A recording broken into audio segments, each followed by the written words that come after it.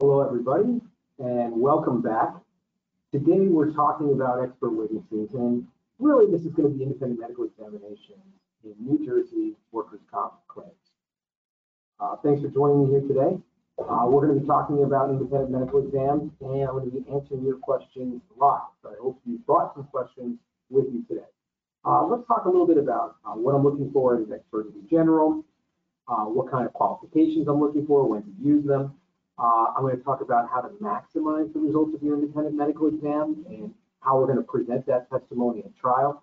And I want to go through some sort of practical examples, different types of cases in New Jersey where we're going to be really relying on our experts. So I'm going to talk about cardiovascular claims, psychiatric claims, and I'm going to focus on reopeners as well. Now, just a couple of things, some housekeeping. For those of you who join us every month for these New Jersey webinars, you know we also do webinars on construction defense litigation, civil litigation, and really talking about maximizing your recovery with subrogation actions.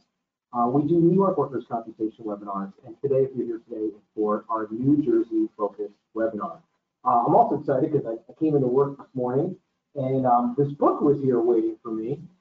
This is the book I write for LexisNexis with my co-author. And this is the New Jersey Guide to Workers' Compensation Claims. And this one is really full of legalese.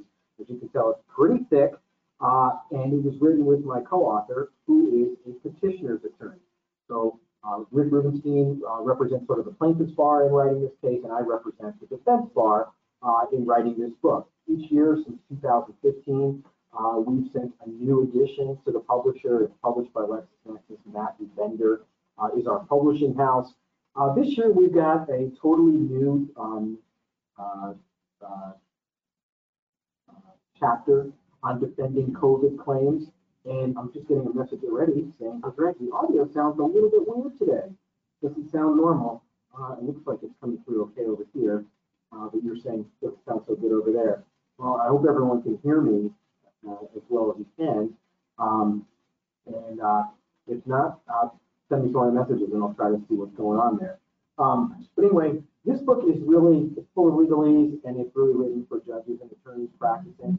If you're watching there today and you want to copy this book and know how you want to learn how you can order the 2021 edition, let me know.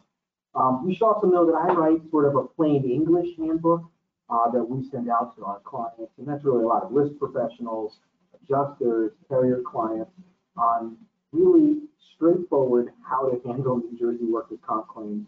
My 2021 handbook that's self-published by this law firm, and we're happy to get that out to that. In fact, get out a digital edition of it out to you immediately. And we should have the new version of that to the publisher in about a month. So generally in November, we're going to try to start sending those out to our clients. So that's what's up.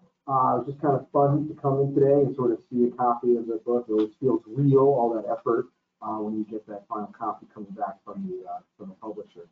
All right, so what we're going to talk today is independent medical examinations in New Jersey, and my goal is to give you as much really straightforward, usable, practical advice as I can. So let's go dive right in to today's presentation. And where are you? Okay. Don't forget this is live. If you type in your questions, I can see your comments. They'll pop up, and I'll try to respond to them as fast as I can. All right. First thing. When are we getting an independent medical examination in New Jersey? What are the triggers for this? So first, when you're directed by the court. And you'll see this happening pretty frequently in the New Jersey workers' compensation case. The petitioner's attorney will go out and get their own independent medical examination, and the judge will look at you and say, okay, it's your turn, go get your exam. Now, hopefully, we're on top of it, and we know when the claimant has reached MMI. And so we should be going out and getting our exam at that time.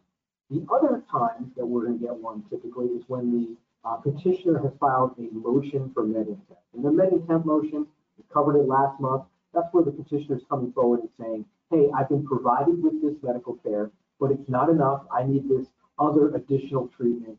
And judge, I want you to direct the respondent, the employer, the carrier, to provide me with this additional medical treatment. Well, the way to defend a motion for med intent typically is to either rely on the treatment course or the recommendations of the treating physician who said, nope, this person has reached maximum medical benefit. There is no more curative care. Any further care is going to be simply palliative. Or if there is a dispute about the necessity of further care, to go out and get an independent medical examination done. In general, in New Jersey, I do not recommend clients get record reviews, and that would be the opinion of an expert without a physical examination. In general, I don't think that those are as useful. The judge of compensation is generally going to want to see that there was a new independent objective medical examination done. So, the other time we're going to get an independent medical exam is where the petitioner is trying to expand their claim. They've reached MMI, they've gone out and gotten their own opinion, and they're now trying to bring in new body parts or allege a consequential injury, for example, psychiatric disability. In those circumstances, we'll often tell the client, hey, it's not in our best interest for us to go out and send them for a second opinion or send them back to a treating provider. We'll say, you know what, in this instance, as they're trying to bring in a new body part or a consequential injury, it's really in your best interest to get an independent medical examination. So we can address those concerns head on. Next, I like to get independent medical examinations when we want to put together a full and complete picture for a physician and have them give an opinion as to causal relationship, particularly, again, as new body parts and new systems are being brought into this case. The most common reason for us to get an independent medical examination in New Jersey is because there's an issue of permanent residual disability. And the reason that's the most common use of an independent medical examination is because, remember, in New Jersey, we control and direct medical care. The employer or carrier has the opportunity to pick the treating physician, to authorize all treatment and care. And so typically, the claimant is following a treatment course that we're approving, we're authorizing. We have them following what's hopefully going to be best medical practices to move them either back to work in either an accommodated or in a regular duty position, or to really be as curative as possible. And the only issue really after that's been completed is there any permanent medical impairment? And that's what the physician who performs the independent medical examination can provide to us. Now, when I am advising a client about who I want or who we should obtain as an independent medical evaluator, I want to admit to you that this is almost like a dark art, because we have our favorites, we have our biases, we have no general direction from the court as to who can be an independent medical examiner. There's a lot of freedom and there's a lot of choice. So how do we make those choices? Again, in order to be an independent medical examiner under the court rules, there are very minimal rules that have to be followed. Essentially, that you do independent medical examinations and that you will be amenable or available for testimony. That's pretty much it. It's really pretty straightforward. For example, in New Jersey, there are no specific formats for an independent medical report. It doesn't have to be 10 pages. It doesn't have to be 3 pages. There's no rules regarding how that report is served. It is commonplace in New Jersey for the defense or insurance carrier to get a draft or preliminary copy of that report before it's promulgated to all the parties, including the court. And that's perfectly okay. That's in accord with the court rules. So what am I looking for when we're selecting this independent evaluator? Well, in general, I want someone with great qualifications. You'll discover that in general, the independent evaluators who are performing these evaluations on behalf of the defense, so the employer or carrier, they are generally board-certified orthopedic physicians. And the reason for that is the vast majority of cases involve an orthopedic physician. In the same token, a spinal injury case, a disc protrusion, or bulge case, we're going to get a board-certified neurosurgeon to provide us with our opinion. So the first thing I'm looking for in my evaluating physician is great qualifications. I really want them to be board certified. I want them to have a great track record, hoping that they still have hospital or admitting privileges, and they can speak very specifically to the type of injury that's involved in this case. For example, I don't want my neurosurgeon addressing a hand injury case. I don't want my hand surgeon addressing a knee case. I'm really going to be looking for an expert with great qualifications. The next thing is I want a competent examination, and that includes what I'm going to call distraction testing or credibility testing. So we have the opportunity to have the physician perform their own objective medical test, and this is going to be basically your physical exam. I'm also going to ask in nearly all cases that some form of distraction testing is going to be done.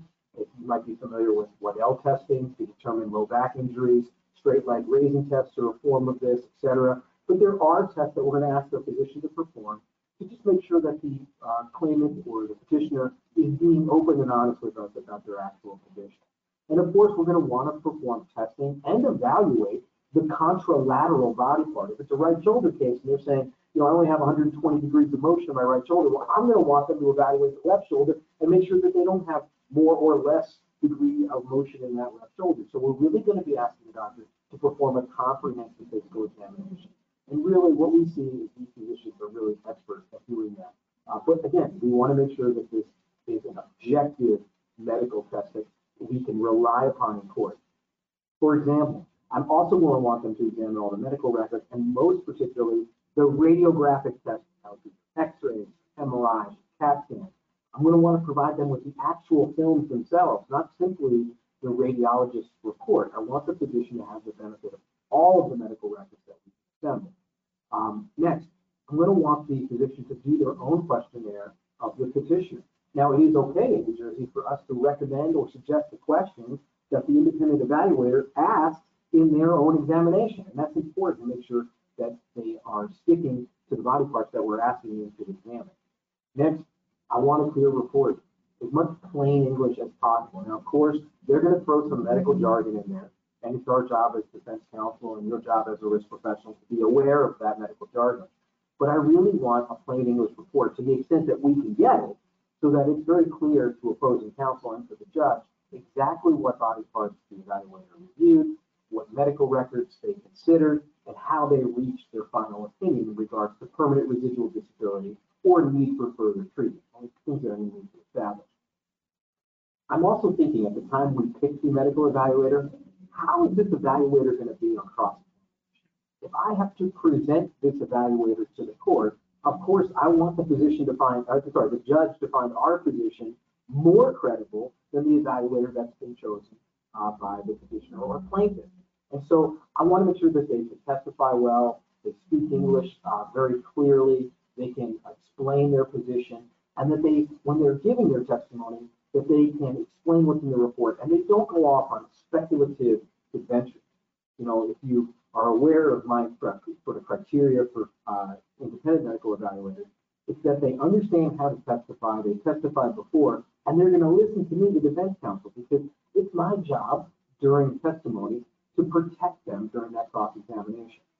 Oftentimes, my opposing counsel is going to want to ask leading and speculative questions to the independent medical doctor with the purpose of trying to get them to depart from the opinion in their medical record or their medical report. And the purpose of that is really to get my doctor to go into sort of wild speculation and sort of give opinions on things that are not in evidence. So what I typically see is a physician's attorney, plaintiff's attorney, who will constantly ask my doctor counterfactual statements and then have the doctor evaluate. So if it's a right arm case and the petitioner has told my physician that he can barely move his arm and he's totally disabled, and my physician found that he had both an active and passive range of motion and no atrophy and really good use of the right arm, really not any limitations in his activity. It's very common for my opposing counsel to question or cross-examine my independent medical physician with counterfactual statements such as, well, doctor, isn't it possible that the day you evaluated them, they took all of their pain meds and that's why they had such good use of their arm or shoulder that day? Or they'll say, isn't it possible that the next day after this evaluation, after you found such a good range of motion, that they were in so much pain that they couldn't do anything with that arm and that they really have a much more significant degree of impairment than you found? Now, obviously, that's a speculative question. It goes off into the woods and asks my doctor to sort of assume a whole bunch of new facts that are not in evidence. And it's my job as defense counsel to raise my objection, say, objection, Your Honor, that question calls for speculation. Your Honor, that question goes beyond the scope of the direct report that was provided, etc. So it's my job to protect it and keep the doctor from doing that. But I also need a doctor who's experienced enough to know when they're being sort of led down this speculative path by the petitioner's attorney and not to fall for it, right? So when we're choosing or we're suggesting to you who the physician should be, we're also thinking, I need someone who's credible, I need someone with great qualifications, but I also need someone who is going to hold up on cross-examination and sort of stick to the story as they've laid out in their objective report. All right, what can we say to the evaluator in preparation for their evaluation? I'm going to talk about some specific examples in a second, but I just want to talk generally about the kinds of things that we can say. Now, first, think a very good cover letter is table stakes. Many of our clients want us, the defense counsel, to write that cover letter, and we're more than happy to do it. We will prepare a complete medical index. We will lay out all of the radiographic studies, which we consider to be objective tests. We will make sure that we obtain all of the actual films. Nowadays, they're sent over to us via DVD, so we'll make sure that that gets over to the doctor. We really think that a good cover letter with some very specific questions for the doctor to answer during their evaluation, I think that's table stakes. I don't think if you're getting an independent medical examination, you're spending that money, and by the way, it goes into thousands of dollars, and you're just asking the doctor to kind of wing it, and you're not giving them the sort of very specific questions you want them to ask, I think that's a waste of your money. So the number one thing is a great cover letter. Now, some of our clients say, hey, Greg, I don't want to write a cover letter. Okay, I'm happy to have you do that. We're happy to review it for you and sort of make sure that it meets the criteria. And I'm going to talk in a few minutes about the very specific incident where we actually want to lay out for the doctor the legal standards that we're going to ask them to testify to. So cover letter to me is table stakes. Next step, a good questionnaire. We want the independent evaluator to really ask very specific questions when the petitioner comes there for their evaluation. And those questions can exceed just the medical exam. It could be things like, can you give us examples of how your activities of daily living have been infringed upon by your alleged medical exam? So we're going to look for a good questionnaire delivered in the doctor's office. Next, I'm going to provide to the physician any non-medical documents that I have, which I think are useful in the case. For example, the person's job description or a description of the accident, maybe even the accident report.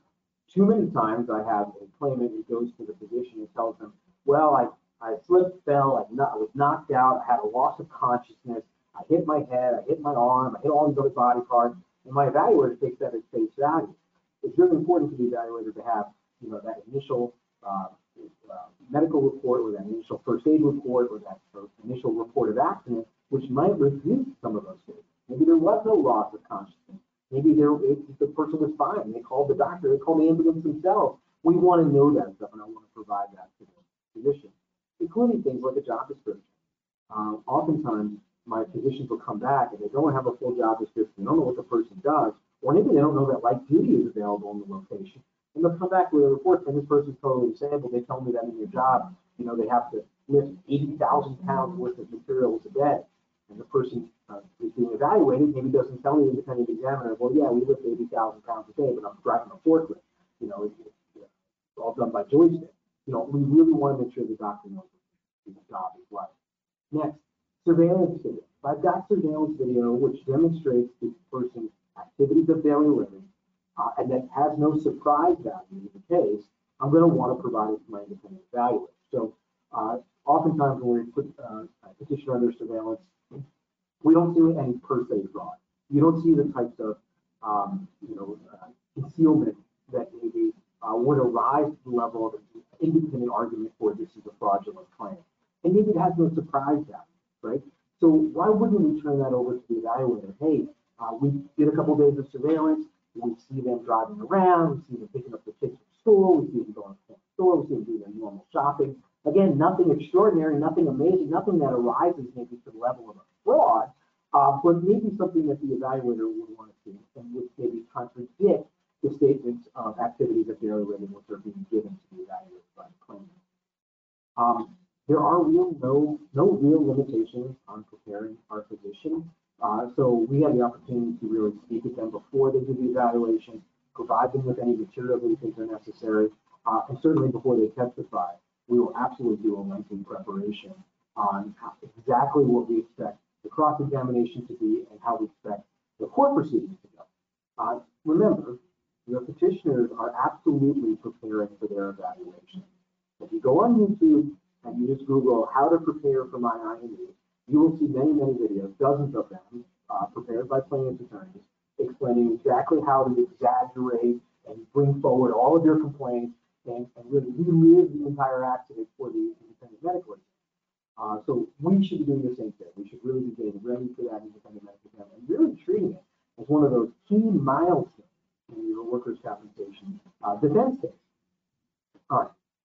It happens in New Jersey a lot where the petitioner misses an independent medical exam. My advice to clients is generally to just go ahead and reschedule that first miss The second time they miss, we will generally file a motion to dismiss for lack of prosecution under Section 19, which says that the petitioner has to be compliant with offered medical care, and that would include the independent medical exam. So in general, when they miss that first IME, we're going to recommend to you, hey, don't waste time and money and file a motion. Just let's go reschedule that independent medical examination, figure out why they missed it. If there's a good excuse, generally we're going to reschedule it. When we miss that second one, though, I think it's pretty automatic that we should file that motion to dismiss for lack of prosecution. And because we're now costing us time and money. At the very least, you should get an order from the judge that says at the time the case is resolved, settled, or proceeds to judgment, that we will be reimbursed for any costs associated with that missed IME. Because remember, that independent medical physician, they set aside the time on their calendar, and they're still going to charge us something. Usually it's not the full cost of the independent medical examination, but they will generally charge us at least something from this. All right, let's talk about some specific cases, New Jersey cases, case law, and what type of independent exams I'm asking for and what I want to get from the evaluator. So let's look at the first type of case. Now, I think we kind of talked about the general, the orthopedics, the neurosurgical, the ouchie, I hurt my back, the elbow fracture, the hand injury case. You're generally going to be an orthopedic physician. Generally, the issue is going to be the nature and extent of permanent residual disability. So let's talk about specific case types in New Jersey, because there are a couple where I'm going to want to get a very specialized evaluation, and I'm going to want to be very careful about how I set up that evaluation. So let's talk about cardiac or cerebral vascular cases. So I'm talking about your true heart attack cases, your ischemic event cases, your stroke cases. Just remember that in these cases, the legal standard is favorable to the employer.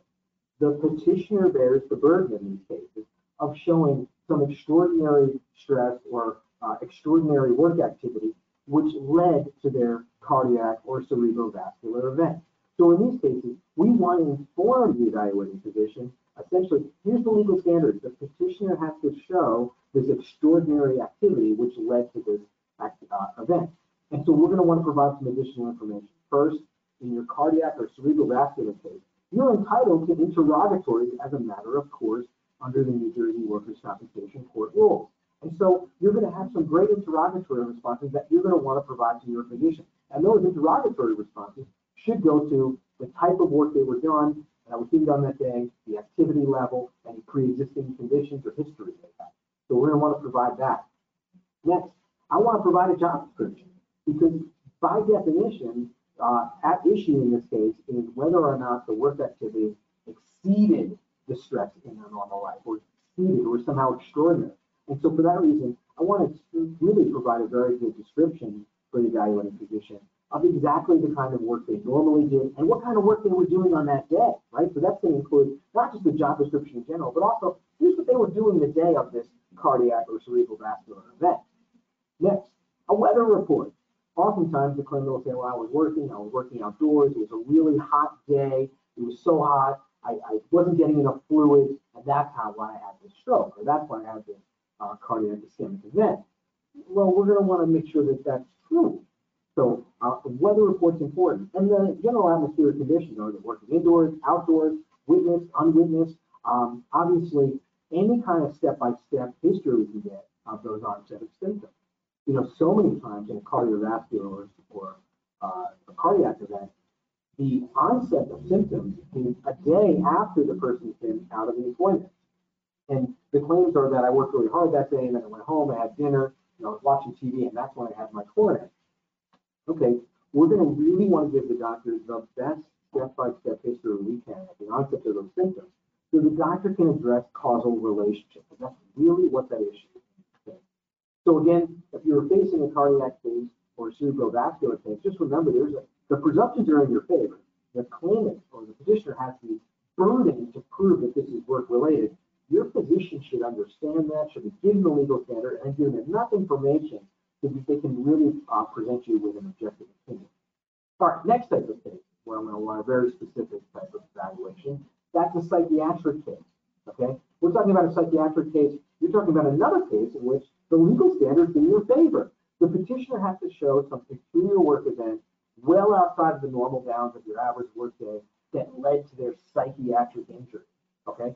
So an example of that is someone who gets yelled at work by their boss, or gets a bad personnel review that day, or has some kind of just normal job action, but they don't take it well. That doesn't meet the legal standard for a psychiatric clinic in New Jersey. It really has to be something quite extraordinary, something quite specific to the work. There's case law that says, everybody's kind of subject to criticism from their boss or getting a bad review. That's simply not enough to establish the right to compensation in the psychiatric case. So we want the doctor who's performing the psychiatric IME to know that. Here's what the legal standard is. Here's what they have to show. So we're going to want to lay that out in that cover letter. Next, in the interrogatory, in a psychiatric case, you're going to serve discovery demand. You're going to get back interrogatory responses. Again, I would provide that to the physician. More information is useful for them. We're also going to want to get some lay witnesses account. If we have any statements from other people in the workplace about this employee, about what they were doing that day, about whether it was extraordinary, about whether the stressors were beyond what is normally experienced in that workplace, we're going to want to know that. We're going to also want to know, hey, does this person have a long work history of having these types of complaints? Was there something specific to the work, maybe just this one day, that we're going to want to bring out to the physician or not? So it's going to be really important to present that to them. And the last thing is, we're going to want to do a thorough exploration of whether or not there's any pre-existing conditions or predisposition. And we will go all the way back into the person's educational records to determine how they dealt with stress or what their results have been or what other claims they've had in the past. Very useful in undermining that psychiatric case and really providing a very full picture to the evaluated doctor. All right. Last specific instance I'm going to talk about is reopener cases. Reopeners, unfortunately, are very endemic in New Jersey. Something like 1 in every 5 cases that's resolved by way of an order approving settlement or pursuant to Section 22 is going to come back for a reopener claim. We always, the general bias in New Jersey is that when there is a admitted compensable case, it's difficult to close it by way of Section 20. That would be a lump sum dismissal at the time of initial resolution. But generally, when the petitioner reopens that case, because it is their right to reopen within 2 years, generally we're going to obtain a Section 20 at that time. And that's because the legal standard in a reopener case is that the petitioner has to demonstrate a material worsening of their condition such that additional award of compensation is required. Okay, so the burden again is on the petitioner. But we need to let the evaluating physician understand that legal standard, understand, hey, is there any worse? So again, we're going to share with them the interrogatory responses. You have a right to interrogatory responses in every New Jersey reopener case. The key question on there in those interrogatories is question number 13, which asks the claimant, what interim medical care have you gotten since your last award? Oftentimes the answer is none or is 0, which obviously helps undermine their claims that their condition is worsening. You're not even getting any treatment for it, you're not even seeking care for it. How much worse could it possibly be getting? So we definitely want the physician to know that and bring that out. I'm also going to want to get the transcript of the prior settlement, because in order to get that settlement, the petitioner had to come to court and explain all of their complaints. And if, as your defense attorney, when I'm bringing out their complaints on the record, because I get to cross-examine them, I'm going through every complaint they gave to every doctor and making sure that they repeat them on the record. The reason I do that is because, hey, the case is already settled. We've reached our compromise settlement. It's going to be resolved. Now I'm just protecting you against the reopener by having them reiterate every single complaint they've ever had. The point being, when they try to reopen the case, we can go back to the transcript and say, hey, didn't you say all this stuff back then? How are you worse now? I mean, we're really sort of setting them up to defend that reopener claim. Of course, I'm going to provide them with the complete medical records. I'm going to provide the evaluating physician with the order approving them as well, which establishes the nature and degree of disability. I will also present them with their own report if they're the evaluating physician who did the prior report for the underlying settlement. And generally speaking, I always want to send them back to the same physician. Really what we're asking this evaluator in these types of reopener cases to do is to do a comparative analysis. Here's what they looked like when they settled their case last time. Here's what they look like today. Is there any difference? And often there will be no objective difference, which will help us set up that reopener case for that Section 20 lump sum dismissal, which is generally the client's goal. All right. I'm going to jump in now to some questions and answers. I hope we've got some good questions for you today. It definitely makes it more fun when there's questions on this kind of topic. All right. So Dave asked the question, and it looks like Dave, you also answered the question. Okay.